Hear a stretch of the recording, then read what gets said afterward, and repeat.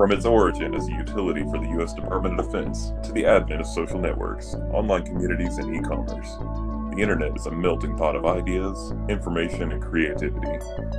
Each week, join our hosts Michael and Josh as they explore this weird wide web and learn how this relatively new phenomenon is changing our culture. This is Generation Web. Welcome to episode 4 of Generation Web, everyone. We've made it another week. Sorry we're a little late. Some circumstances out of our control. And I hope everyone was okay with last week's format. I did get a couple messages about people being a little confused about how we opened up last week's episode with a kind of like a cold open outtake. Like to get your thoughts on that, listeners in general. And we're going to be doing a couple different things here that I want to kind of get some housekeeping out of the way for. Before we get to introductions and anything else, first of all, thank you. We're now some ungodly way we're now sitting close to 500 Twitter followers. We're over 10,000 plays on Spotify. We just are completely taken back by how you guys have listened, and we want to engage you guys any way we can. So if any suggestions, ideas, topics you'd like us to talk about, we're all ears, and we're going to be putting up, I think the primary way we're going to communicate is through Twitter, just based on where you guys have decided to follow. So we'll be doing updates on Twitter. I've got some polls coming out. Want to know about maybe changing up the format. Do we want to see some live streams and more videos? Do we want some music in the background? We're here for you guys. We want to listen. And without any further ado, I'd like to welcome Josh. And we've got another guest. Our third wheel this week is his friend Keith. How you guys doing?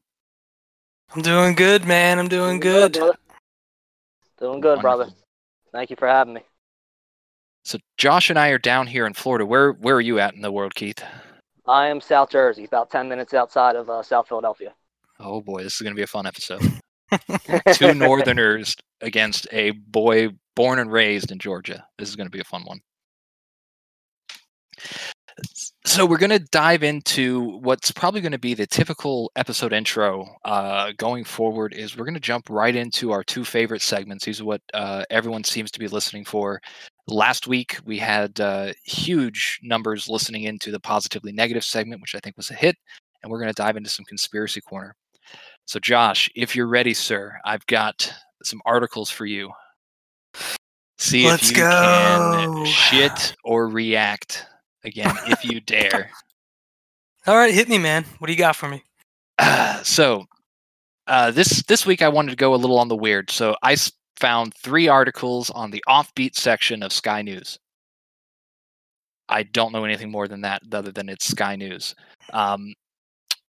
This article is titled "Coronavirus, I Need More Beer. 93-year-old Facebook appeal goes viral." This 93-year-old woman was staying at home to protect herself against coronavirus. She has a big problem. She's running out of booze. And then there is a nice little picture of her in her nursing home holding up the sign that says, "I need more beer," and a Coors Light. Okay, and what happened? Now she's going viral on Facebook. Yeah, no, I'm familiar with it. I saw it on Facebook as well. And apparently they dropped her off like a ton of beer. Man, you picked a tough one. You're testing me. You're testing me this week. Because that's a positive story. I'm a big beer drinker. But my negative spin on this, Coors Light is terrible. It's just water, man. And it's so funny that it's a 93-year-old woman that was requesting Coors Light, because that is literally their demographic. Can somebody just get her a Bud Light, please? anything but Coors Light. Like, even out of the light beers, which I'm not a huge fan of, I would rank them third. I'd rank Coors third behind Bud Light and Miller Lite. I think Miller Lite's the best of the 3. All 3 of them suck. Because I drink pretty often, they don't really have too much of an impact on me, but props to her for demanding something and someone being kind enough to fill that request and hook her up with some beer. But yeah, man, Coors, they might as well give it away, because it's just water. It's horrible. It's the shittiest beer. Not a fan. So you heard it there first. Coors Light, only for grandmas. Yes. Up next, the article title $500,000. Well, let's rephrase, 500,000 euro bet on rock paper scissors, written off by Court of Appeal in Canada.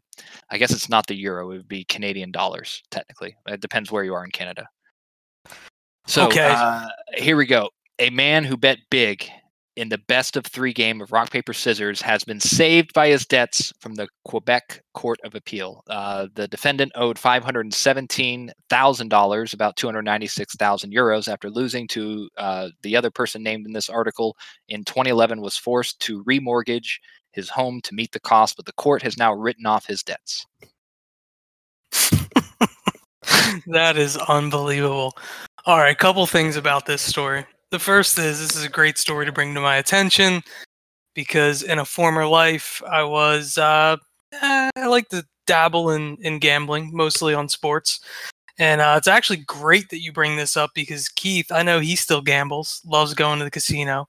Also, big time sports gambler. But here's my take on this. It's just typical of the Canadian government to do something that ridiculous.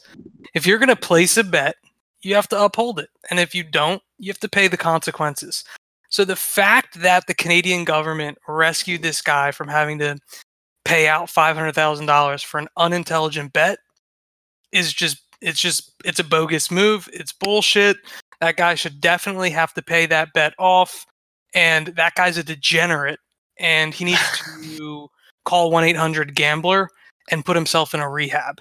I can think of a million other ways that you can lose $500,000. You know what I mean? Go spend it on OnlyFans subscriptions or something. Really? Rocks, paper, scissors? Loser. Man, he's hunting that thrill. Absolute degenerate.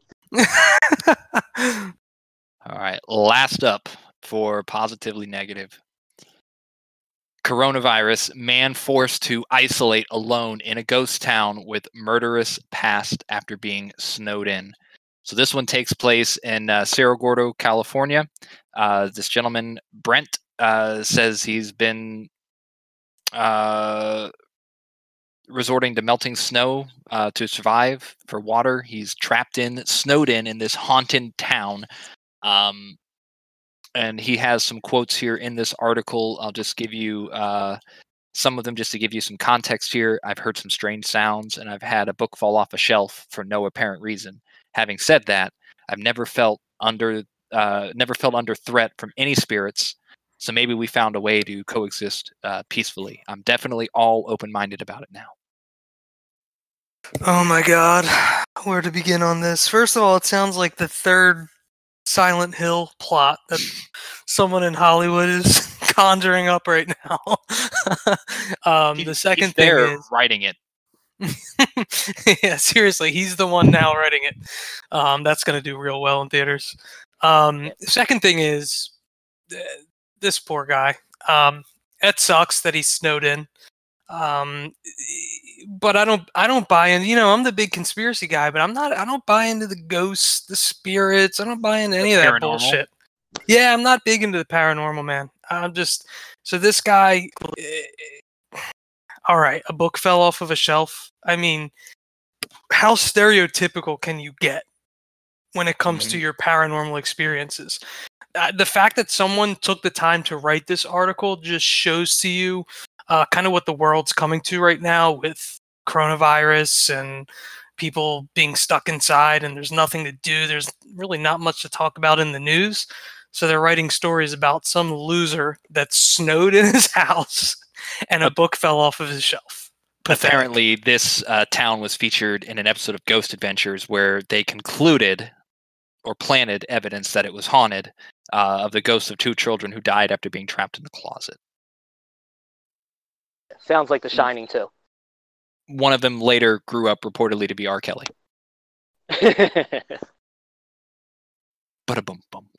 All right. That's positively negative. There's your takes on the random articles I can find on the internet. Like I said, last week we did a little up and down. I tried to throw some good stuff with some bad stuff. This week I just went with the weird and obscure. We'll try to see if we can get Josh next week. Let's see if I think like I said, the first story was pretty good, man. It's difficult to be negative, but you know, if you would have said like, you know, woman puts a sign up and says, "Hey, I need High-Li IPA," there would be nothing negative about that Nah, story. I think it's pretty basic. I think it's the worst story of all of them. I mean, it's just another example of a senior citizen just looking for handouts. I mean, they have handicap parking. They have, you know, discounts. They try to butt in line. You know, if I was a 29-year-old male and I put up a sign that I want Coors Light, nobody would care. But since she's a 3-year-old woman, everybody thinks it's great. And as far as Coors Light, you know, just one little add-on to that Coors Light, because it is absolute trash. I had somebody close to me, I won't say names, got their first DUI. Cop came up to the car. Some Coors Light cans fell out. Cop said, "Are those yours?" And the man simply stated, "Do I look like I drink Coors Light?" You know, needless to say, he did get charged, and license was suspended, and you know, $10,000 later in fines. So he's, you know, acceptable citizen in society now. So, so in summation, based on that story, Coors Light has scarred your family. oh, 100%. But I mean, I'm a South Jersey native, so I have nothing positive to say about anybody else. All right. Let's now jump into the conspiracy corner. I want to give Josh a chance to maybe provide any updates on some stories we talked about in the past, or maybe there was some juicy news that he's just sinking his teeth into that's coming across the wire that he's going to be following up. On my end, there has been no updates on the Obama conspiracy. To my knowledge, Biden has not yet picked a running mate. And I will now turn it over to Josh. What are you looking out? What's out there right now in the ether, in the webs? Yeah, real quick. They're still keeping Biden under wrap though. So even though there's not really an update on his running mate, you know, because of the coronavirus, they're able to continue to kind of keep him out of the public eye. So as of now, that conspiracy still has some wind under its sails. Exactly. So obviously we spent a lot of time talking about the coronavirus and the current administration, but this week I'm going to switch it up and talk about some things that were brought to my attention that I am definitely going to dive a little bit more into. The first thing being Kim Jong-un's health. About 3 days ago, CNN, which I've already explained my thoughts on that media outlet and my disdain for them, they released some information to the public that Kim Jong-un was fatally ill. And really their only explanation for that was because he's been out of the public eye for about a week or two. And there was some sort of celebration. I don't know if it was a family member's birthday. He was expected to show up and he didn't. So based on that information, they just assumed that they could run with the story that Kim Jong-un was fatally ill and potentially on his deathbed. A couple days have passed since then, and both the South Korean government and the Chinese government have released information that conflicts what CNN reported. And they're basically saying that, no, Kim Jong-un is fine. He isn't dead, nor is he dying at this point. So CNN, again, running a story without any verification of its validity. They did that with Castro, surprise didn't me. they? I don't know. Potentially, man. I can't keep up with all their crazy stories. I swear it's a repeat of Castro. I mean, he was announced sick, and then they were saying, no, he's fine, and then like a week later, everyone found out he was dead, and he had been dying, and like they were trying to hide it. Well, hey, if you want to, I'm not, in this story, I will give a little bit of credit where credit's due with CNN. I mean, if a source comes to you and gives you that information and you want to be kind of at the forefront, you do some research and, you know, you are able to verify that Kim Jong-un has not been in the public. If you want to release that information, that's one thing, but to just assume that the guy is dying is taking a giant leap of faith. The reason why I'm going to dig into this story is because I'm sure whenever CNN's involved, there is another layer. There's a reason behind why they're reporting this information. You know, a year or two ago, Trump met with, well, I don't know if he met in person. Well, no, yeah, I think he did meet in person with Kim Jong-un. They're supposed to have a decent relationship, so I'm sure there's some additional layers to that story. Trump's So that's got the great relationships with interesting people. Yeah, I know. So I'm sure there's a reason why, and just based on me scratching the surface, you know, how would a regime change in North Korea have an impact on Trump's grip and handle on what's going on in South and North Korea? You know, that's what it boils down to. So that's the first thing, but more interesting and probably a little bit more up the conspiracy theorist alley. Today, breaking news, the Pentagon officially released some UFO video. And I use the term officially because it's not anything new. There was a video going around that people had been talking about where the Navy saw an unidentified object flying over the ocean in weird patterns and directions, ascending and descending quickly, and then it just kind of vanished into the ocean. It's official because now the Pentagon is basically coming out and saying, yes, it's true, it happened, and they're turning over all of the video evidence.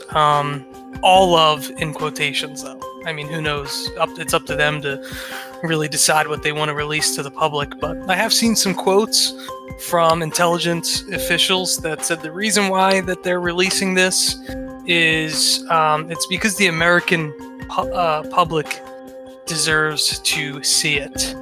And as a conspiracy theorist, UFOs and alien life form potentially being out there, you know, that's a huge conspiracy in itself, whether or not you believe in it. But that's something that people have been arguing about for years and years and years. While I bring up this topic, show of hands, I'll start off with you, Michael. UFOs, aliens, do you believe they exist? What are your thoughts?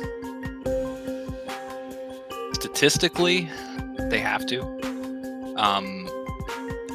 Have they been here in modern history? And I'm gonna say since last 100 years. I don't know. Are there a lot of weird things? Technically, the true definition of a UFO is an unidentified flying object. Yes, I believe in those. Whether or not their origin, who knows? But I'm a big avid fan of Ancient Aliens. Keith, what are your thoughts? I definitely think there's something out there. Just think reasonably. You know, space, world, it's a huge place. Obviously, these light motions and these UFO just move in a pattern that's just something that we haven't seen exist.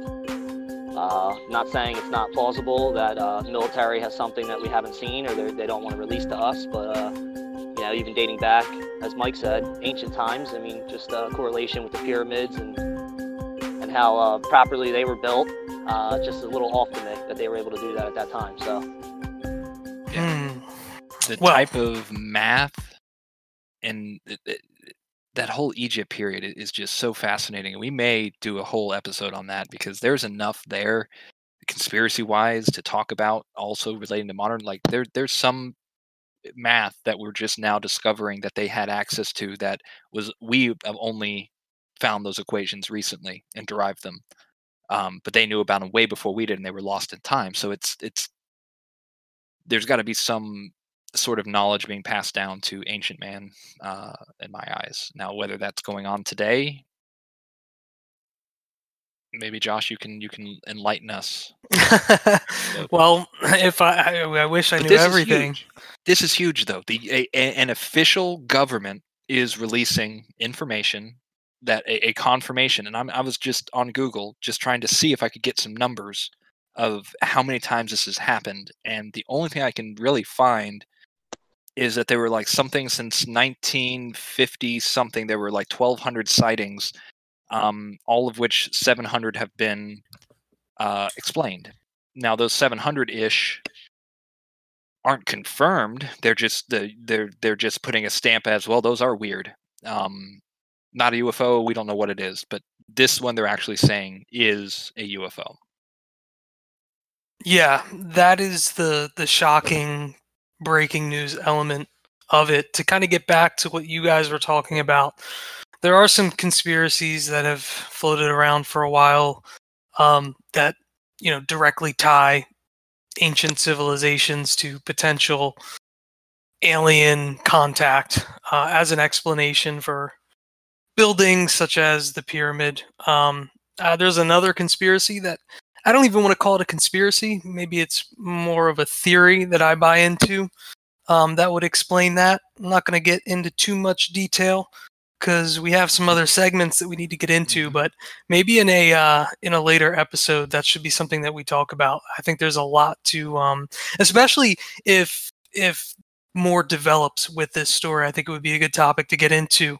But before we segue, if you are interested in that type of stuff, go out and watch Bob Lazar, Area 51 and Flying Saucers.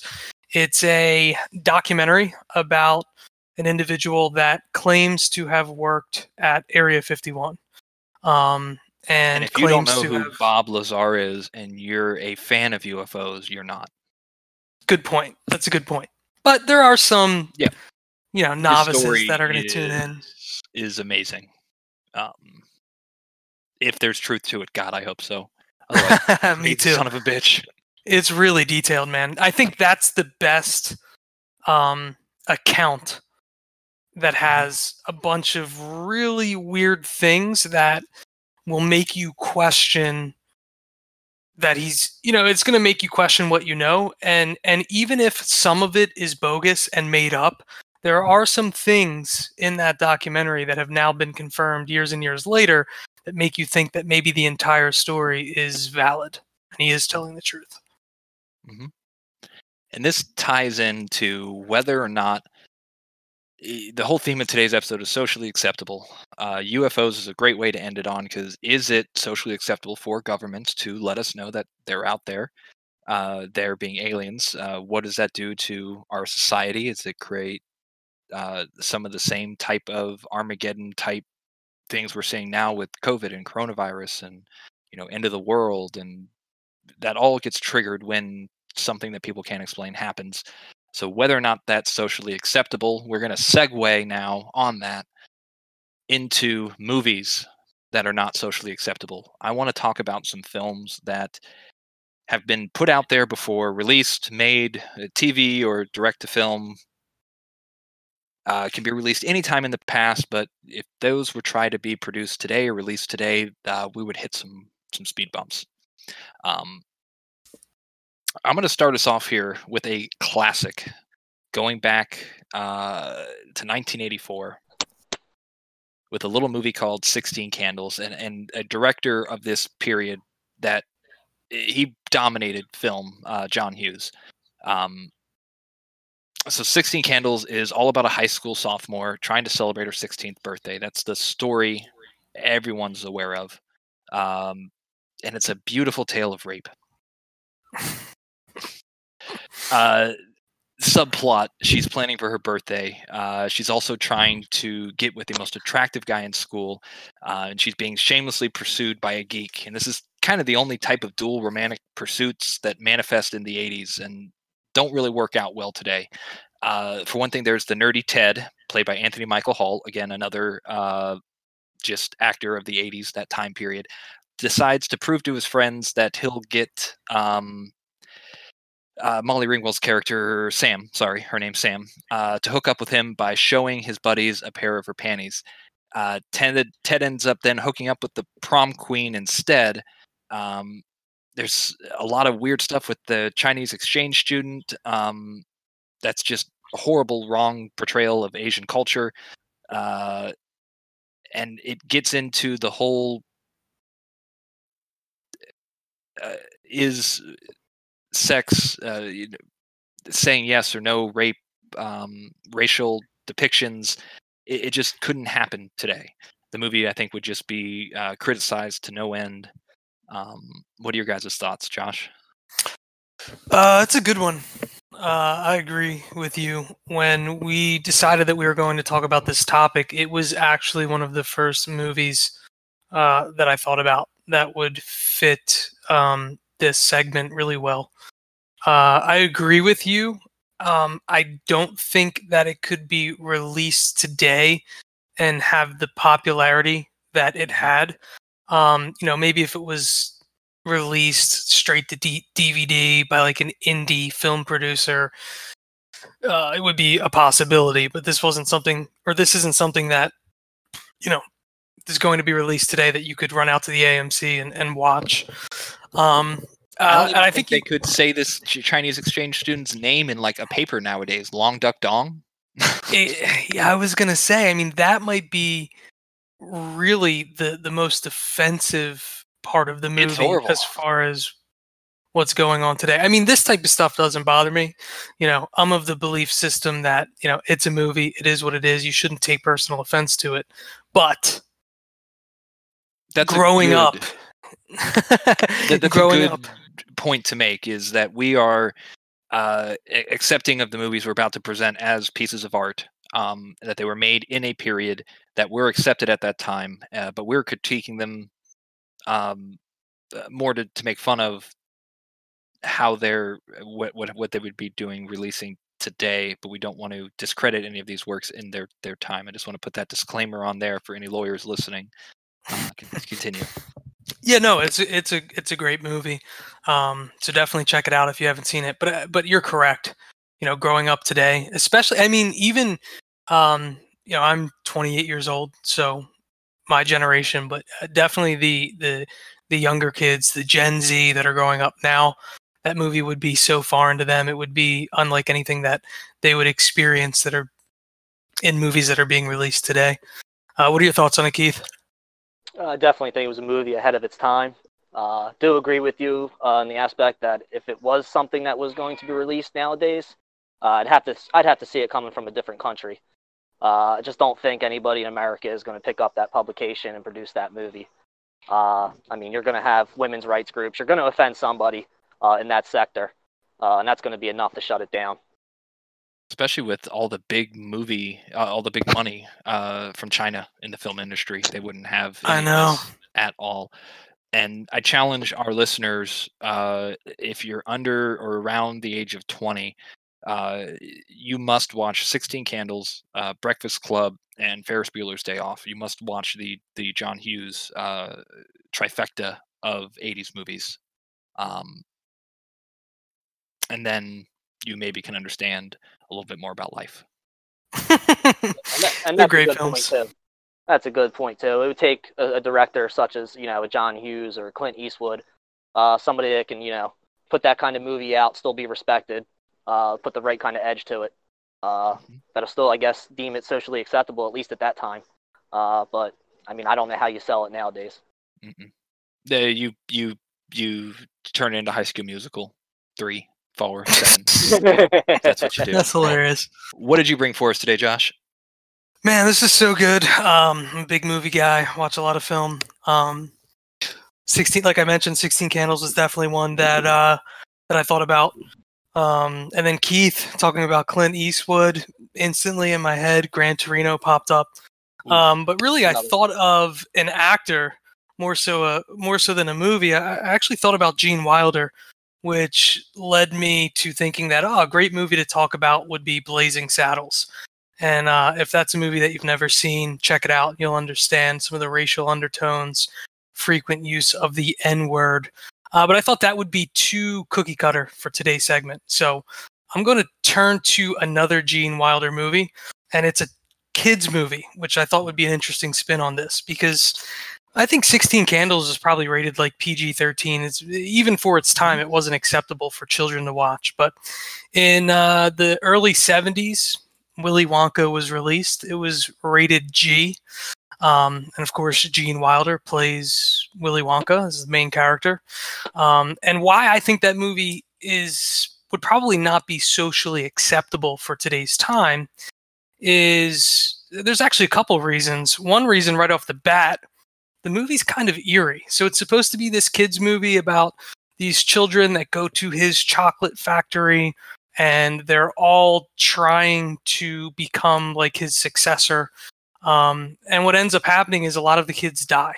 And it's not a cartoon, and they show some of the deaths. It's really weird to see, like, you know, a little kid, 8, 9, 10 years old, suffocate to death. And they just kind of like laugh it off and move on to the next scene. So that's the first thing that's odd about it. But then beyond that, some of the commentary and the dialogue in the movie, specifically from Gene Wilder's character, Willy Wonka, he basically scolds the children's parents. So kind of as the movie progresses, each scene, one of the children basically die. I mean, I don't want to say they don't actually die in the movie, but you can assume that they probably didn't live, or if they didn't live, they had this traumatic experience, or if they did live, they had this traumatic experience that happened to them. And he kind of tries to teach a lesson as the movie progresses, and each one of the children kind of back out of the competition. One of the kids in the movie is a German kid, and he's really fat and obese, and he's basically like a glutton. So Willy Wonka talks about how you shouldn't live your life that way. You shouldn't overeat. You shouldn't be fat, which, you know, today they talk about body image and loving yourself regardless of what you look like. And then there's a later scene where there's a character named Mike TV, and he's kind of like your badass little kid that talks back to his mom and walks all over his mom, like, shut up, I hate you type deal. And when Mike TV finally kind of, I don't want to give the movie away, but when he bails out as well, you know, Willy Wonka basically talks about how his mother didn't discipline him. I don't think he actually mentions, like, hey, you need to hit your child, but you can kind of take that away based on what he was saying in the lesson that he was trying to provide. So I think Willy Wonka is a good movie because there's a couple different reasons why it wouldn't be socially acceptable today. I'm sure you've seen the movie. I know it was re-released in like the mid 2000s. I've never watched the remake, and now I want to rewatch it to see if, you know, to see how consistent it was with the first film. It hit the same beats as seeing the new Charlie and the Chocolate Factory, except the character who played Willy Wonka was Johnny Depp. Mm-hmm. Johnny Depp is not Gene Wilder. Both method actors, both crazy in their own right, but Johnny Depp took it as more of a childish approach to Willy Wonka than Gene Wilder did, as Johnny Depp felt like he was a kid trapped inside this factory his entire life, which I know is part of the story, but he really had the mentality of a child through the movie. It was very, very socially disconnected, could not handle himself, didn't interact with the parents or the kids really well. But Gene Wilder was such a charismatic character throughout the whole first movie, the original. It's just different. Didn't like it, but it hit the same beats. It was the same story to the T. Yeah, and Tim Burton directed that one. I'm a big Tim Burton fan. That's interesting that it was that consistent with the first film. I'll have to give it a watch. That came out in 2005. So, and I just looked it up. That movie was PG as well as the original, which is, I'm surprised if it was that similar to the first movie that they would release it with that rating. Some interesting facts about Willy Wonka. The chocolate river was real. It was made of mixture of chocolate cream and water. It was about 150,000 gallons, and it smelt god awful, according to actors towards the filming of the set. Some quick little IMDb trivia here on this movie. All the Oompa Loompas, since they filmed this whole movie, was in Munich. All the Oompa Loompas were supposed to be German union actors, but they couldn't get all the short people, I'm trying to say this without offending anyone, in that area, so they had to hire other people to fill those roles and so majority of the cast did not speak English and was not paid very well. So it was basically the Oompa Loompas were slave labor even on the set being portrayed, so it's Wow, that's weird. movies were made differently back then. The phrase "the show must go on" doesn't necessarily hold true now.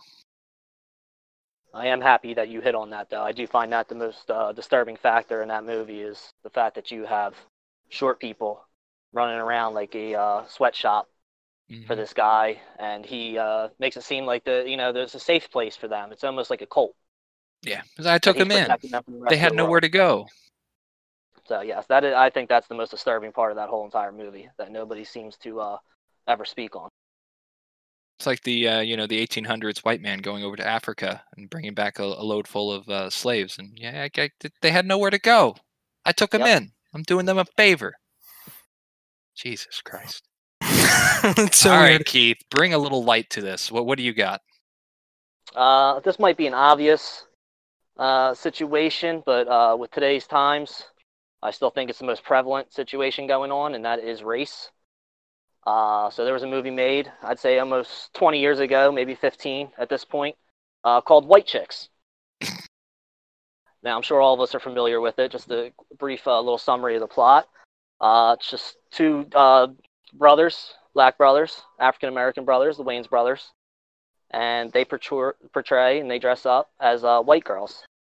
And they basically, just show you what it's like to be a white girl in every sense of the word. And nowadays, I feel like, and I'll do a quick flip on the plot. If you were to name a movie called Black Girls and had, white men dressed up and, blacken their skin to be black girls, do not think that would go over too well for a multitude of reasons. Blackface typically doesn't. No, but it just goes to show you, I feel like we've almost regressed in a way that we can laugh at each other. Just understand that it is art. It's a movie. It's meant to be funny. It had good ratings. It sold well in theaters. It sold well on DVD. But it's not fathomable to think that, if you reverse that whole storyline, that anybody would produce that movie and anybody would even act in that movie and it would even sell well without any kind of repercussions in the movie industry. I agree. That was it did well box office wise as well as any Wayans Brothers movies do. Not a personal fan of it, but it is a testament to when it came out so recently and how much it did kind of walk, even though you reversed the scenario, it couldn't be done. I still think what they did was borderline even for the time, and I'm surprised they got away with it, honestly, without any more repercussions. I mean, I haven't heard anything that the Damons have done since then with the Wayans brothers. I don't think they've even, I'm sure they've had some TV stuff, but maybe that did kill their careers. I don't know. They're certainly not as popular now as they were before, but just the name of the movie is kind of funny, like White Chicks. You know what I mean? Like, Yep. If you knew nothing about it, you would never suspect that that's what the movie was about. Like, that was the plot. Starring the Wayans brothers, White Chicks. Different movie that I would pitch. Exactly, man. That's a good one. I actually like that movie. I think it's a classic for being just a completely goofy, stupid movie. It's not something that you want to watch and be like, "Oh, this is a great piece of cinema." But okay, I'll put that on the shelf along with Grandma's Boy then. Oh, Grandma's Boy is a classic. Mm-hmm. Grandma's Boy is a classic. Glad you're on my team. So let's do some honorable mentions. Josh, I think honorable mention goes to Blazing Saddles. You'd agree there when you team Mel Brooks up with Gene Wilder with a script written in part by Richard Pryor, you're going to get socially unacceptable. Oh, yeah, for sure. Absolutely. That's the classic example of a movie that would never be made today. I would also put anything, the Airplane series, anything with Leslie Nielsen in that time period right along with this as being close. You guys have any other movies that you think should make like an honorable mentions list off the top of your heads? I said Gran Torino, too, a little bit earlier, which I think is a fantastic film, and it's not that old. It's another one that came out maybe a couple of years after White Chicks, but yeah, that's another one where race plays a factor for both some of the dialogue between his Asian neighbors, and they also talk about the black people that live in the neighborhood that he lives in. And so I think Gran Torino is a good one. That's actually a really good movie that I recommend checking out. Keith, what are you thinking? I'd have to say the same. I mean, spoke a little bit earlier. Blazing Saddles was definitely number 2 film I was going to speak on. But Gran Torino, anything Clint Eastwood, I feel like he has the modern day edge. He's able to put out a little bit more than some other directors can get away with. Tim Burton has, his dark side to him. But the edge definitely goes to Clint Eastwood in modern movie making, in my opinion. And why don't we all agree to give a bronze medal to Tropic Thunder, specifically? Of course.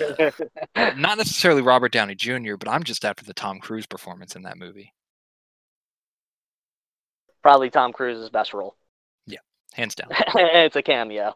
But definitely agree with you there. And obviously, Tropic Thunder, for reasons very similar to White Chicks.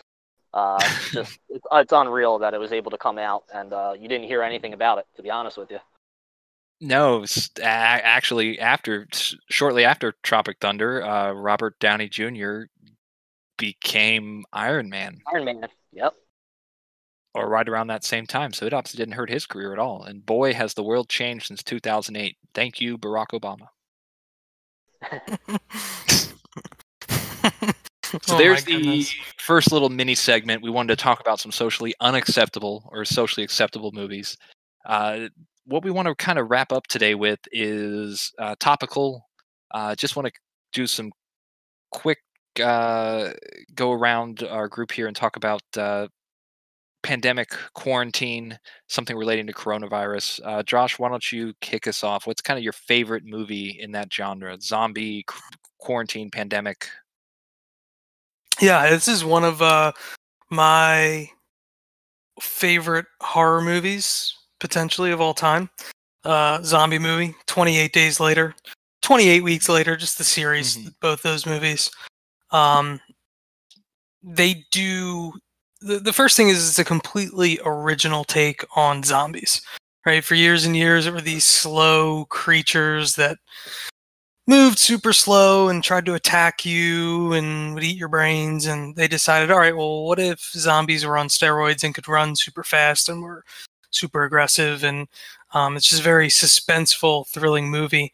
But the reason why they are zombies, at least in that movie, is it's the result of a virus. And I believe there was like a chimp or some sort of monkey that was infected with some sort of virus in a research lab, like a medical lab, that gets released. And this is in London. And then all of a sudden it starts infecting everyone. And instead of people just being quarantined in their houses and hanging out using Postmates, they're turning into zombies. So maybe we should be fortunate that we're in the state that we are in, and we're not living out 28 days later. This movie is phenomenal. I think one of the better in the zombie genre of quarantine and pandemic movies. And I think you're right. The virus was some form of rabies that they were trying to cure, and that kind of fed into the plot line of the hyper aggressive zombies. They move fast.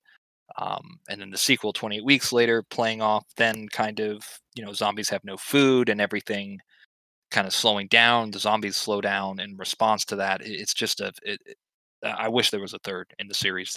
Both those movies are incredible. Some of the better zombie ones out there. Yeah, and just to touch on that, another thing that you got going on throughout the two movies, not to give anything away in case you've never seen it, is you have one of the main characters is a little boy, and he is basically immune to the virus.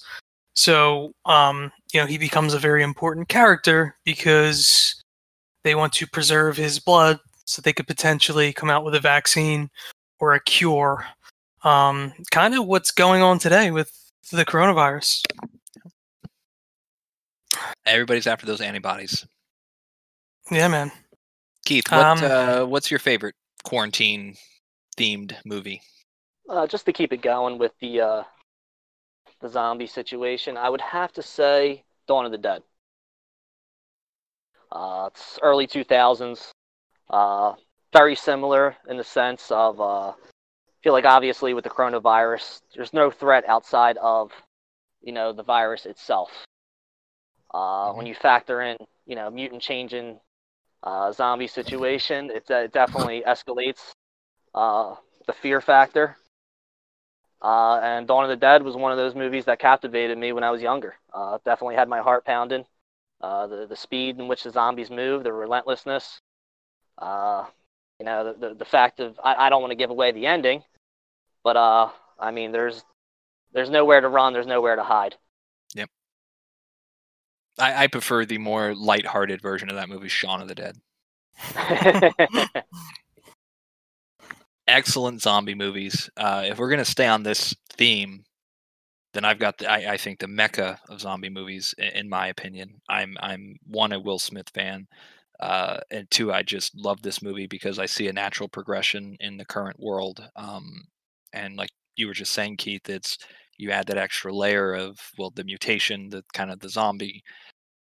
In my eyes, that's where coronavirus is headed or could head, and not because of the virus itself. It's what we do to try to combat the virus that could go wrong. And that's where I Am Legend's plot picks up. In the start of the movie, Will Smith plays a scientist that is part of a company that has found a cure for, I forget what it is, malaria or, no, sorry, they found a cure for cancer. That's what it is. So they're on TV, this company's broadcasting, we found the cure for cancer. It's a vaccine. We're going to give it to everyone. And because this new miracle drug, and it was distributed so quickly, it skipped human or animal testing, went right to human trials, and then ultimately in this movie, it was given to the public to inoculate them from cancer, and it ended up going horribly wrong. The vaccine then triggered a mutation in the people because it wasn't tested, and you now end up with zombies. So that progression of there's a virus or a disease, we're in a panic to come up with a cure for it. We skip some very important steps and create a much bigger problem than what we started with. And that's I Am Legend. And that's, I think, as close to today as we're going to see some of the events playing out. Pharmaceutical companies racing for this cure or vaccine. What is going to be missed along the way? What are they going to forget to do? What steps are going to be skipped because we need this so desperately? And how bad is it going to be a year from now, 2 years from now, or 10 years from now? We'll have no idea. Yeah, so in short, don't get vaccinated, man. So we might have another I Am Legend on our hands. Yeah, scary stuff. Scary stuff. I haven't watched that movie in a while, and I feel like I should because it really is it's just a fantastic film. It's so well written. And him alone for a majority of that movie, dealing with the day-to-day life is very much what we're going through in quarantine. I mean, yes, he's able to go out in the city because he has a natural immunity to this disease that's turning people into zombies, but there's nobody left in the daytime, so he's able to just be in the city by himself, and he's like going to the DVD store and he's set up mannequins in there to have like conversations like he's meeting people. So it's all, I think it's a good movie to watch nowadays, unless you're going to be a little bit, it may hit a little too close to home for some people. Check it out. Check it out. That is our quick dive into what I'm going to call our movie podcast for this season. I don't think we'll dive into movies in another episode. I'd love to hear what you guys think. Do you like us talking about movies? Because there are tons of different ways we can do this. One movie or video that you guys are going to see is actually of us. We are in the works of trying to figure out how to produce a video episode as a reward for you guys, all our listeners. We've hit 10,000 plays on Spotify. Josh and I wanted to try to do something fun and different and that we could share with everyone. And we're going to attempt Conspiracy Jeopardy. The game board is made. I've posted about it on Twitter.